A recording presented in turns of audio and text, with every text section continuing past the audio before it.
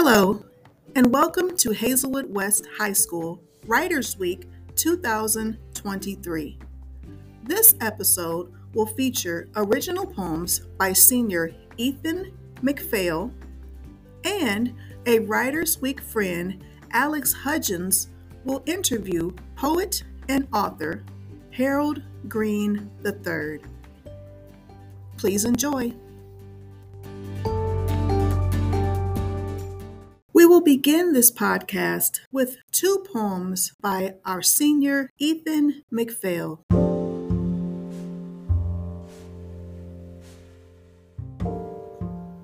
There was a little boy, trapped in a world and body that he had not wanted. As he grows, his bones ache and stretch, and so too does his heart. His heart stretches over everyone, protecting and nurturing all who it befalls. But beware of the fires of those who seek to do harm, and know thy limits. But the little boy didn't listen. No, he liked the feeling of offering himself to others. And so begins the spiral. A person had set his heart ablaze with the inferno of corruption, and it had left the organ incinerated. The heart still beats.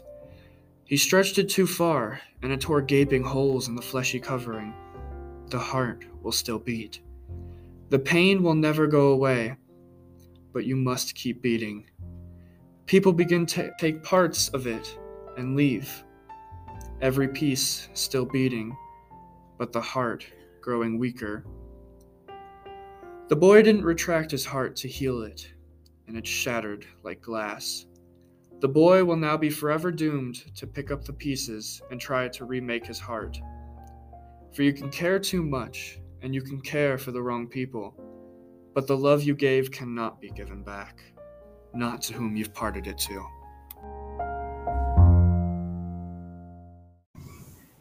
Behind tired eyes lies an old soul, in the brain of a child, but the body of a man. Behind tired eyes are horrors unseen by many. Broken and fractured is the mind, but the pieces still somehow function.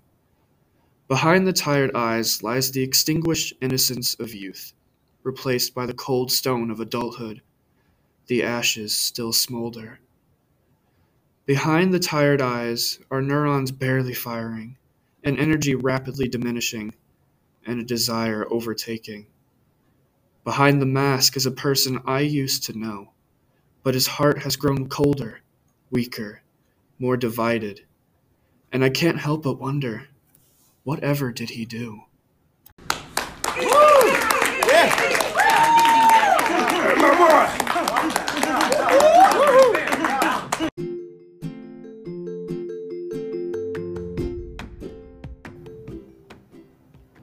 In this portion, Alex Hudgens interviews poet and author Harold Green III.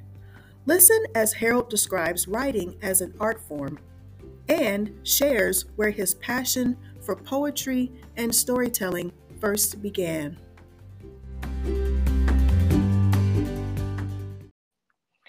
Hello. How are you, Harold? I'm wonderful. How you doing today? I'm doing great. Your voice is as cool as I thought it was going to be, so this should be very fun. I suspected as much. Well, thank you so much for hopping in here. I don't know. Shout out to Writers Week if this is not getting edited at all. We're going raw here. We're going live. But it's so good to meet you. Where are you right now? Where am I talking to you from? I am in Chicago right now. Nice. So you're also cold. Okay. I'm in New York City. Buddy. It's sunny, which is deceptive, but we're in it. It's late February, people. Hey, man, right. it's the time People, of the year. That's right. And everybody listening in at Writers Week is in St. Louis, so they get it too. But without further ado, I'm so excited to speak with you today. I would love for you to give us a quick bio and just introduce yourself. My name is Harold Green. I'm from Chicago, a South Side native. I've been writing for like 20 years now. I'm just really excited to be here. I'm honored to be in the space. Well, we are so excited to have you. I know you were hand-selected please, if you can get him. So we're very excited. You've got some fans in the audience, certainly. But let's dive in here. I would love to know how and why you got into poetry specifically. We'll get to the kids' books, but we know your books, Black Roses. Tell me, how did you get into this? My father actually wrote poetry for my sister and I when we were young. Wow. And he would call us like Prince and Princess in the poetry, and that's always stood out to me and how that made me feel. And I would write like stories and stuff like that, but I mainly wrote raps when I was younger. Nice. Yeah, and then when I hit senior year of high school, I started watching HBO Def Poetry Jam. Oh, yeah. I was like, oh, wow. There are people who look like me, sound like me, and come from places like I do, and they do this.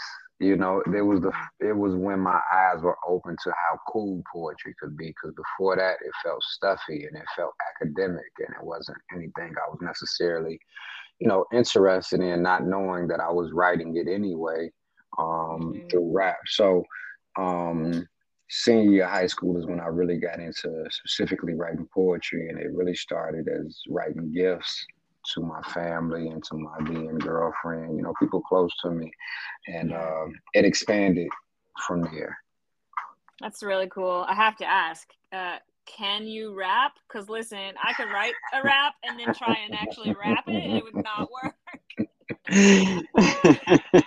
Yeah, man, I'm actually pretty good. I used to have like a band and stuff like that. I put out, various projects and stuff like that. So, earlier in my career, I was still rapping, and I was mixing, the stuff up. I would have like, spoken word interludes and spoken word tracks and raps and all of that. So I spent a nice chunk of my career doing both. Yeah, that's really cool. I love the fluidity of the different art forms, and specifically with poetry, on your website, it says you specialize in making poetry an accessible art form for all. Why do you think it isn't already easily accessible? Like, why do we sometimes have that kind of stuffy, I think was the word you used, that kind of connotation about poetry? Yeah, I think it's, even from its origin, I think it has this sort of highfalutin air to it. Is really not that deep. You know what I'm saying? Like, not saying that, not saying that it's not, because it is, but at its core, it's about human connection to sentiment, and that I think is the most important part. I always talk about how I don't care how much, we advance as a society and technology. That's one thing that the robots can't take from us. They can't take sentiment, we feel in a very special way. And, whether it's a poem about, cutting your finger while you're cooking, or it's a poem about how you got over heartbreak, or how much joy you feel when you see butterflies, the basis of it is human connection to sentiment, and I think all of us speak different languages, all of us speak different dialects, all of us have different experiences. And I think poetry's job is to connect to all of those experiences, and all of those experiences are not stuffy. That's really beautiful. It can be intimidating. I guess I'll speak for myself. I enjoy writing poetry, almost like a meditation, more like journaling than anything, without the intent of anyone ever seeing it necessarily. Right. But I think that there can be this like, oh man, I don't know the form, I don't know the structure, I don't know how this is supposed to be. How do you get into it? Yeah. And I want to write, I know about human sentiment, but how do I get into poetry? I'm not gonna lie to you. Like, I have a master's in creative writing, and I really could care less about like I remember this is so funny. I remember when I was getting my master's, and I was already well into my career. I was, a professional artist and all of that good stuff. And I remember getting like a B on like certain works, and it was like, who are you? Like, wait, what? You know what I'm saying? Like it was a funny like time just kind of thinking about the rubric and how it's analyzed. And to be honest with you, I love free form. You know what I mean? Like Yeah. I know all the forms and all of that and all the iambic pentameters and all of that good stuff, but I love free form because I think it takes away that fear. You know, there's Yeah. creativity that comes out of confinement. That's why the forms are so interesting and the mastery of the forms are so applauded. But I think that that also kind of creates that fear that you're talking about. Like, Mhm. I didn't know that I had to know math in order to write, like, Yes. that's a lot of people's, kind of apprehension. And I think for me, there's something so liberating about free form. And you find form in there too. I think that's life though. I think that's kind of metaphorical for how life kind of operates. That's good. Look, you can't even not speak in poetry. That's just coming out naturally. It's embedded in me. I'm sorry. I love it. Well, shout out to all the students in any form of English class right now. We're on Team Freeform. So if I'm in trouble now, I'm like, whatever. I'm sorry. I'm sorry to any teacher who was really trying to, hammer this, and I apologize. I love it. Hey, as long as we're getting professional advice here. Yeah, I've had a lot of success at the way I've gone at, so I'm not just throwing some spaghetti at the wall, I love it. So this Writers Week specifically celebrates the power, breadth, and strength, the written word. I think surely when it comes to power, again, and got their own view of what's cool and what's cold and what's good and all of that, right. You got to show up with a certain confidence, a certain power. And there was a certain power in my voice that I found in those spaces, and just knowing that your work resonates with a tough crowd it's something that you don't forget, and it's something that you carry with you. I knew too in that there was power in my experiences, because I wasn't writing from anybody else's POV. I was writing from my own, and to know that people enjoyed that, it made me feel empowered, and I think that there's you breathe life. The words breathe life into life, in my opinion. So once you start getting back to the form, I think that poetry is putting form to feelings. And once you start to put those words onto a page, and you start to put, a rhyme pattern, or you start to put, a certain cadence to your feelings, I think that you are now breathing life into your feelings and breathing life into sentiment, which I think is that full circle moment of like art imitating life, life imitating art. That is where the breath kind of comes into it. And you said the last one was strength. Yeah. Obviously, about a denotation of it, I think power and strength have the same feel. Sure. But I think that there is also a certain strength that you find in getting over your fears, whether that fear is putting words onto the page, or that fear is for some who take it beyond the page and put it into, life and performance. I think that there is a certain strength in getting over that fear, like we were just kind of talking about, a few minutes ago. That's great advice. Listen up, people. I hope you're taking notes.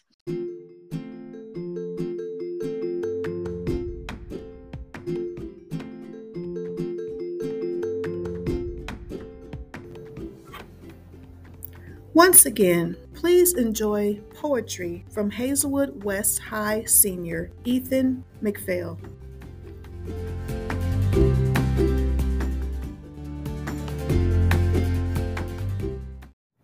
There comes a time in life when you put on a mask. You keep it on for so long, it becomes your face.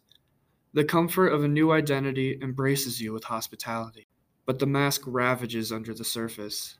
Like the snake of Eden, it whispers in your ear, "You're nothing without me." You've worn the mask for so long that no one has seen your real face. So you try and abandon the mask, but the world is now afraid of you. Why are you like this? What's going on? Where did this come from? Who are you? So you sit inside, crying and wailing. The mask was a distraction, a drug, an addiction, but now it's a parasite, a leech, an issue. Nobody can see the damage. The last thought you think before the mask starts to belittle you again is nobody will ever see the fractured face behind it, ever again.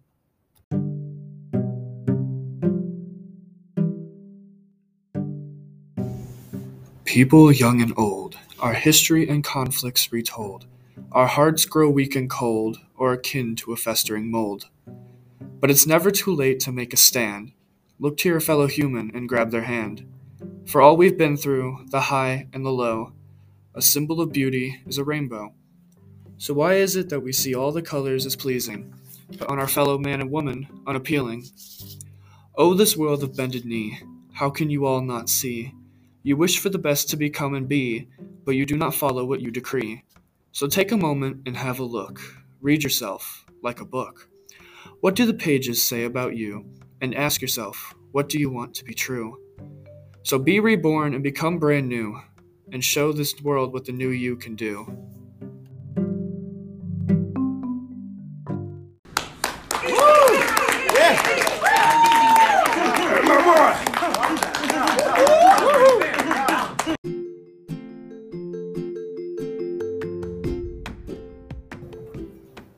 In the second half of the interview, Harold digs deeper into his writing process, shares some of his projects, and his dreams for the future.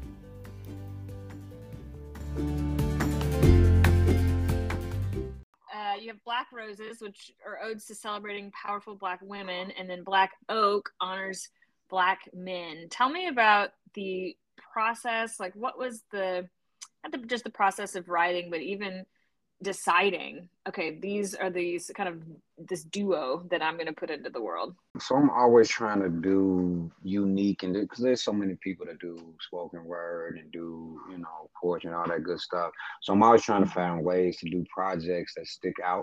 One of the ongoing themes of my work is flowers for the living. Giving praise, affirming people while they're still here is a big part of the work that I do. And thinking about a new project, I was like, well, how can I use my platform and, go even further? So I was starting to think about like public figures, Black public figures and I wanted to start with the women because, women first. And I think that Black women don't get enough praise. And I wanted to kind of create some emotional equity through this project. So the way it originated was I'm going to do 10 Black women, then I'm going to do 10 Black men. I'm going to call the Black Women's Project Black Roses, then the Black Men, Black Oak, and keep it in line with my whole little floral thing, yada, yada, yada. So I started doing them on the internet. Immediately, they picked up steam. The people I was talking about, they were seeing them and they were reposting them and messaging me and all this good stuff. And then the pandemic hit. So I had to pivot. Because I was working with videographers at the time.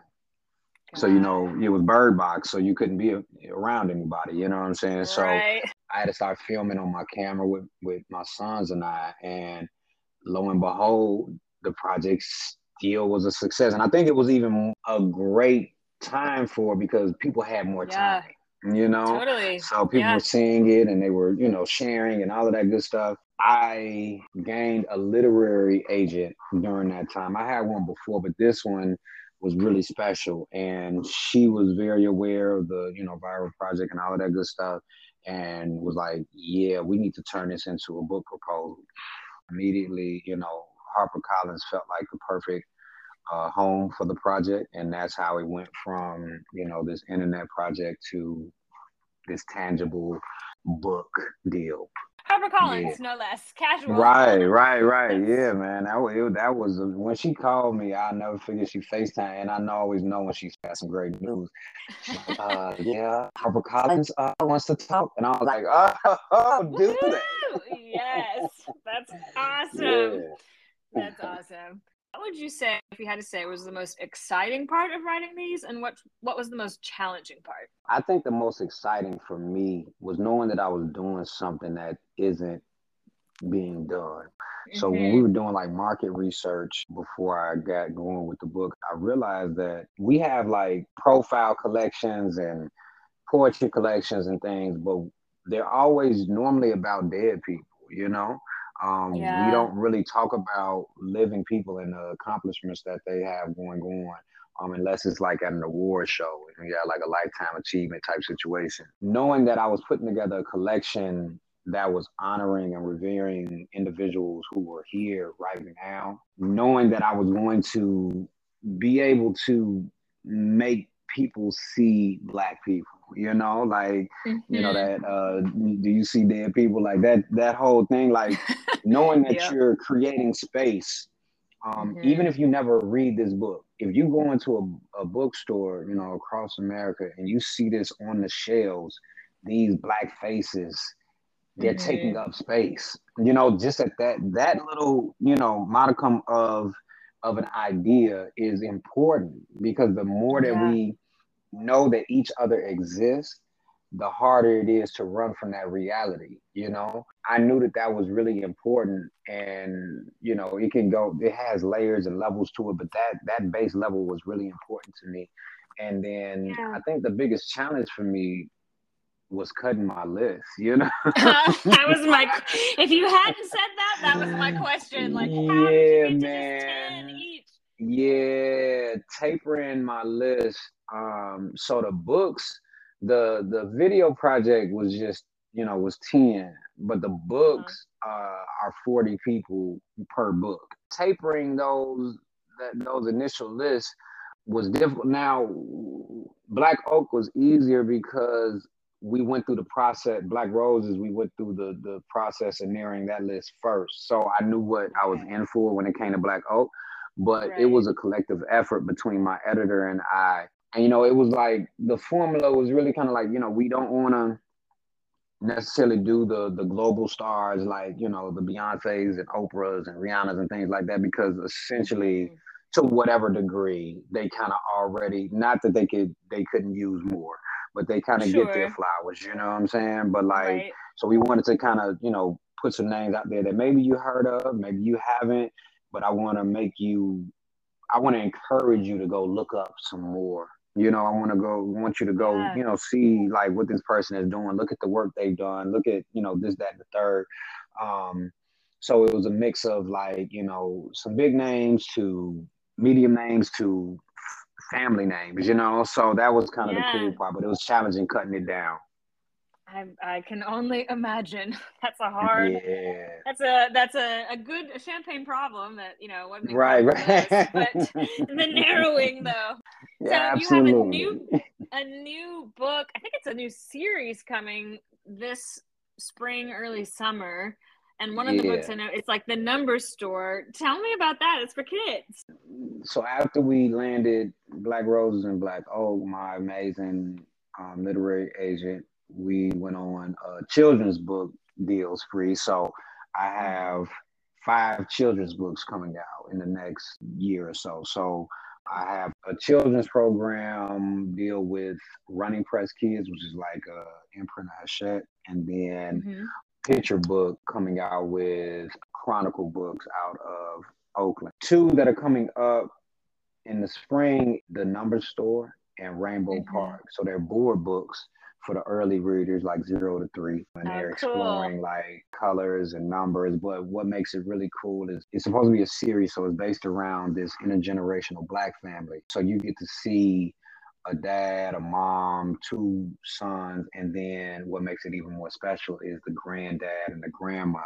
So normally you just Oh kind of see yeah. that nuclear unit, but you get to see like the expanded, because a lot of people's family look like that. It's really kind of cool for that representation to be there.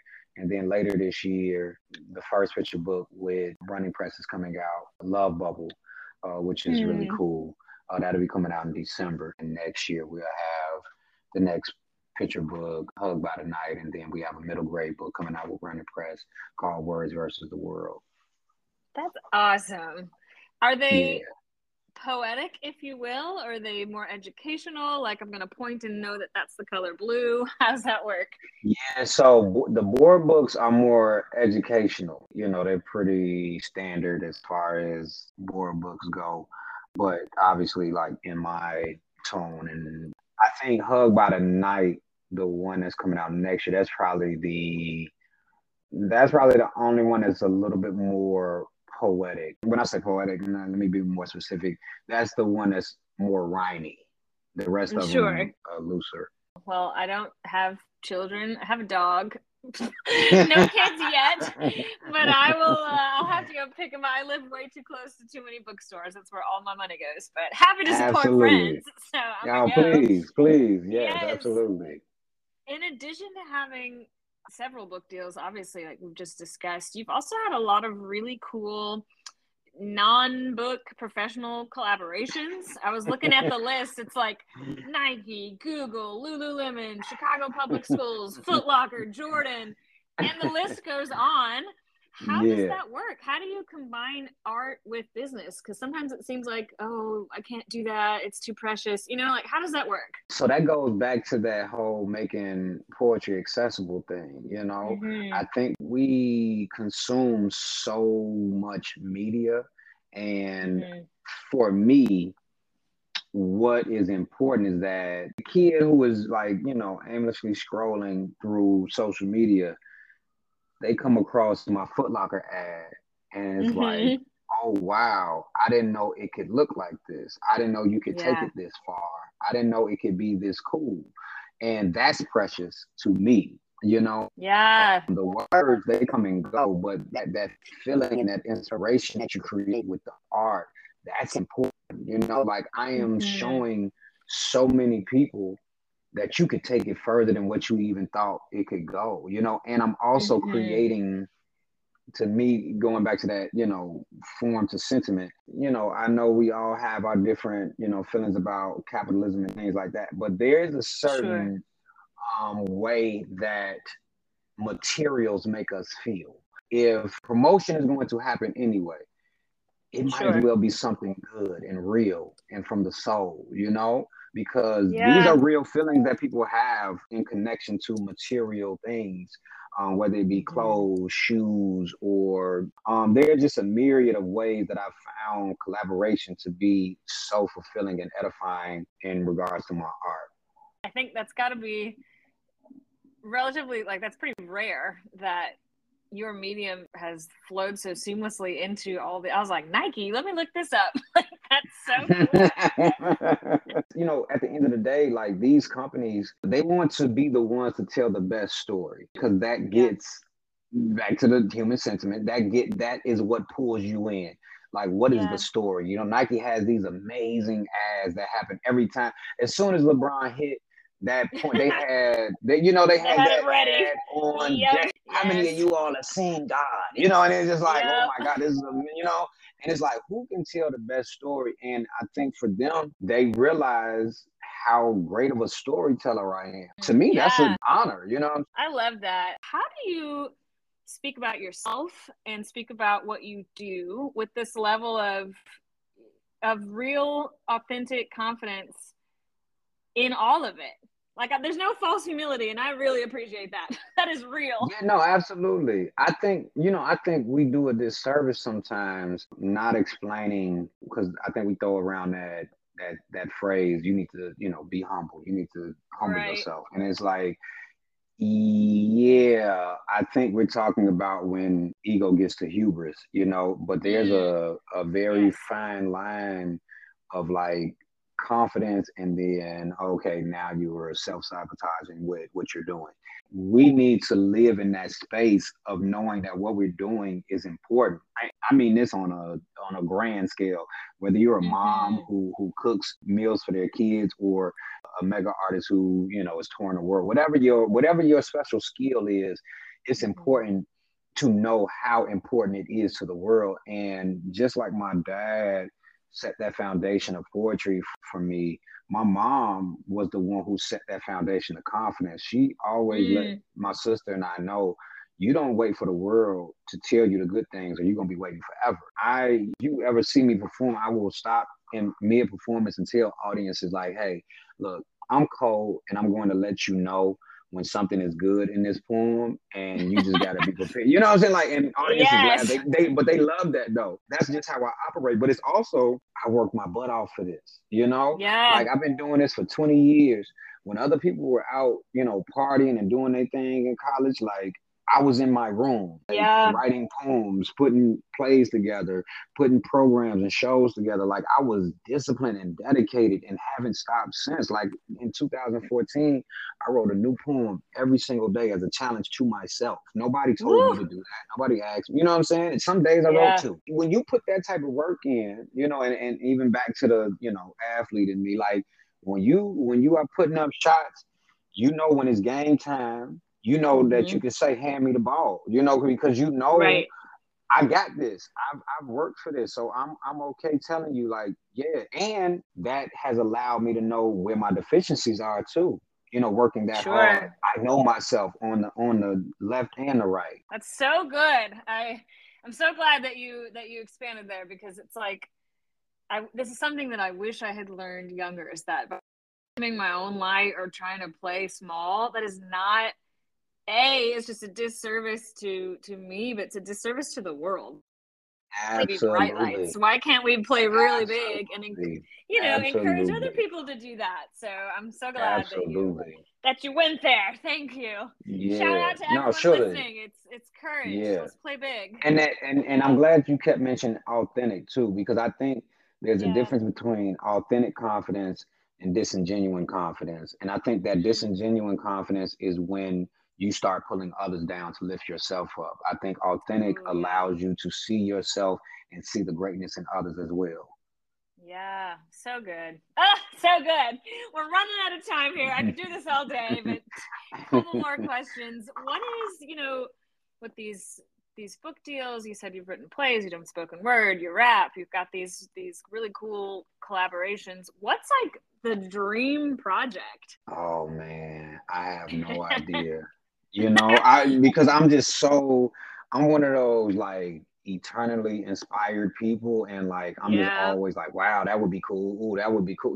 Like, I know something that I have been thinking about though, like writing about all of these people has really, because of the research I had to do, has really pulled me into their orbit. If I could collaborate with any of these people in these books, like that would be, that would be so amazing. If I could do something on an Ava DuVernay film or show, if I could be on a Rhapsody album, if I could, do something with Jason Reynolds, if like all of these different, just so many different people with such great orbits. Like if I could just be pulled in some kind of way, how amazing would that be? Like if I could be on a John Legend track, oh my God, you know what I mean? Yes. So it's just so many different things that have come to mind in the process of writing and putting these books out. You look up one day, you see any of those things happening, just smile for me. I was going to say, you are putting it out there right now, and I am a big believer in speak what you want to see happen. So good for you, Ava. Oh, the queen. That would be so cool. Man, she has been so like one of the most amazing. Like when she got her book and all that, she put like a reel together and everything and put it up. It was just, she's just been really sweet. And I have so many good things to say about her. Yeah, that's a great. If anybody listening does not know who Ava DuVernay is, her professional journey is wild. She, the queen of the pivot, is truly amazing. Man, so absolutely. Look her up. Yes, please. She's very, very inspiring. Advice is an interesting word to me, but I'll use it this time. Any advice specifically to aspiring poets or writers who are listening in right now? All of the rubrics and all of the examples and all of the paths that we think people should take and all of that. But I think one of the most important things you can do is find your unique voice and just keep sharpening the sword. Like, it's hard to dismiss authentic. And it sounds like there's a layer in there, and you kind of spoke to this earlier, like it's one thing to find your voice, which is very important and arguably something we're doing our whole lives. It's another thing to really like hone it in a way that it's a very different thing. It takes discipline.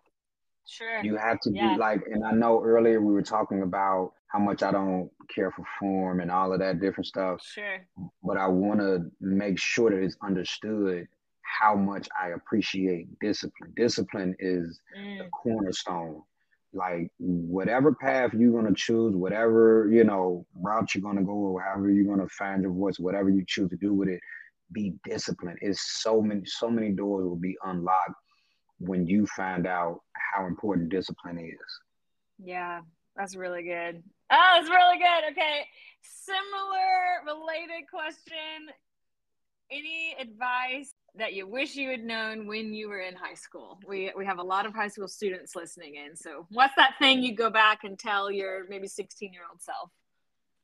Oh man, it would have been just what I said, discipline. I was disciplined when I was younger. It was very funny, like just kind of seeing me operate. Like my kindergarten teacher even called home one time because I used to like to wear suits to school. My mom didn't force this on me. This was something that I wanted to do, and like they called like Harold seems a little too mature for kindergarten. We're not sure what's going on, but like, I was like super in middle school.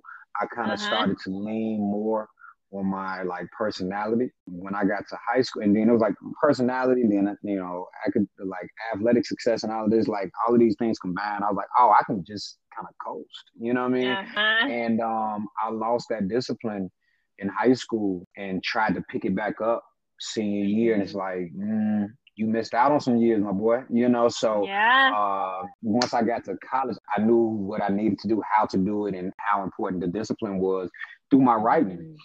I would absolutely advise find your discipline and stay locked in. It's so important because you can still have fun. Like fun, like discipline does not absolve fun. Yeah, that's so good. They are not mutually exclusive. Maybe on the occasional weekend they are. Right. But not all the time. Right. Well, Harold, this has been awesome. We're out of time, but I'm so grateful for your candor and some really interesting but also really, really helpful things that I'm like, man, if I was 16 listening to this, like take notes, everybody. This is great. I love to ask people before we sign off here, one of my favorite things to ask people just in general in life is, what are you excited about coming up? A lot of stuff. Got a lot of stuff going on, man. So I have to remind myself one thing at a time, Yeah. So that's kind of how the days kind of go for me. That keeps me inspired. Like you said earlier, that's a really cool champagne problem to have. To have to slow yourself down a little bit. Yes. Yeah. And just one thing at a time, man. Enjoy this moment. I was excited about this interview. So, one thing at a time. Well, that makes us feel good. Tell us as we sign off here, where can we find your work? Where can we, follow you and all that good stuff? HaroldandTheBeard.com is my website. Okay. And then on all the socials, you can find me at Harold Green. No E, is just like the color. Amazing. Well, thank you again for your time. We're excited to pick up Black Roses and Black Oak and the kids' books, whether you have kids or not. We can all be kids at heart. Why not? Absolutely. And to keep following what has already been such a really just cool career. We can't wait to see what you do next.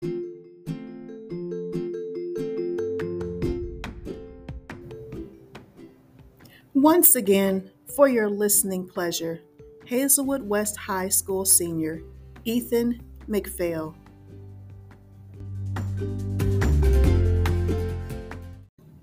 Trapped in a world of silent grief, pieces of my heart taken by thieves, shadows in the night and pure darkness by day, the horror they bring is words I can never say. A life in service of others, a life breaking and broken, but even still, I cannot stop my actions. My heart will not stop beating. It will not stop loving. It's a poison that ravages and kills, and yet I have no way to stop it. The mask I've worn has long kept me safe, but look at me now, a silent mess of hallucinations and disturbing thoughts. I do not know who I am, a silent watcher or an attention seeker. I was born okay, I lived okay, and I made mistakes. So why am I worse than what I have done? Why am I stuck with the demons?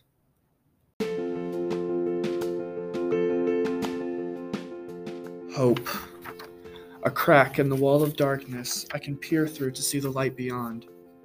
It's blinding, outshining everything I've ever known, and it scared me. The darkness was safe. It was something I knew. It was something I had made with my own 2 hands. It was something I built after my actions and mistakes. And however much it may have whispered and lashed and hurt and stifled me, it was what I knew. But the light whispers to me, "You're safe, you're loved, you're accepted and realized. I see you for who you are, a creature who fears to bathe in the light. I have been with you always, trying for you. Every day, every week, every month. It's patient, it's warm, it's supportive, and it makes me feel something again. It battles the darkness for someone they've hardly known, and it reminds me that I hadn't felt warmth in a long time, and none like this.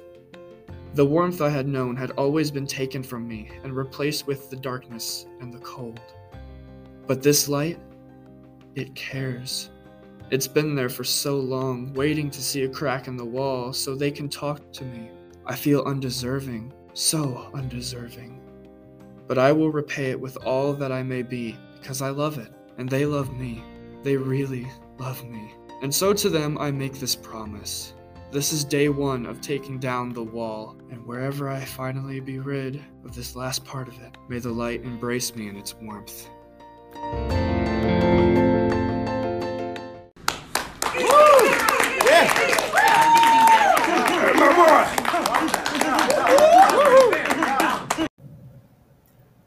Thank you so much for listening to Writers Week 2023. This week was made possible through donations and collaborations from the Florissant Rotary Club, Hazelwood West PTSA, Aunt Bee's Kettle Corn, Old Town Donuts, and other private donations. Please be sure to attend the West Community Showcase on Thursday, March 9th from 5:30 to 8:30 p.m. for encore presentations and an author and vendor fair.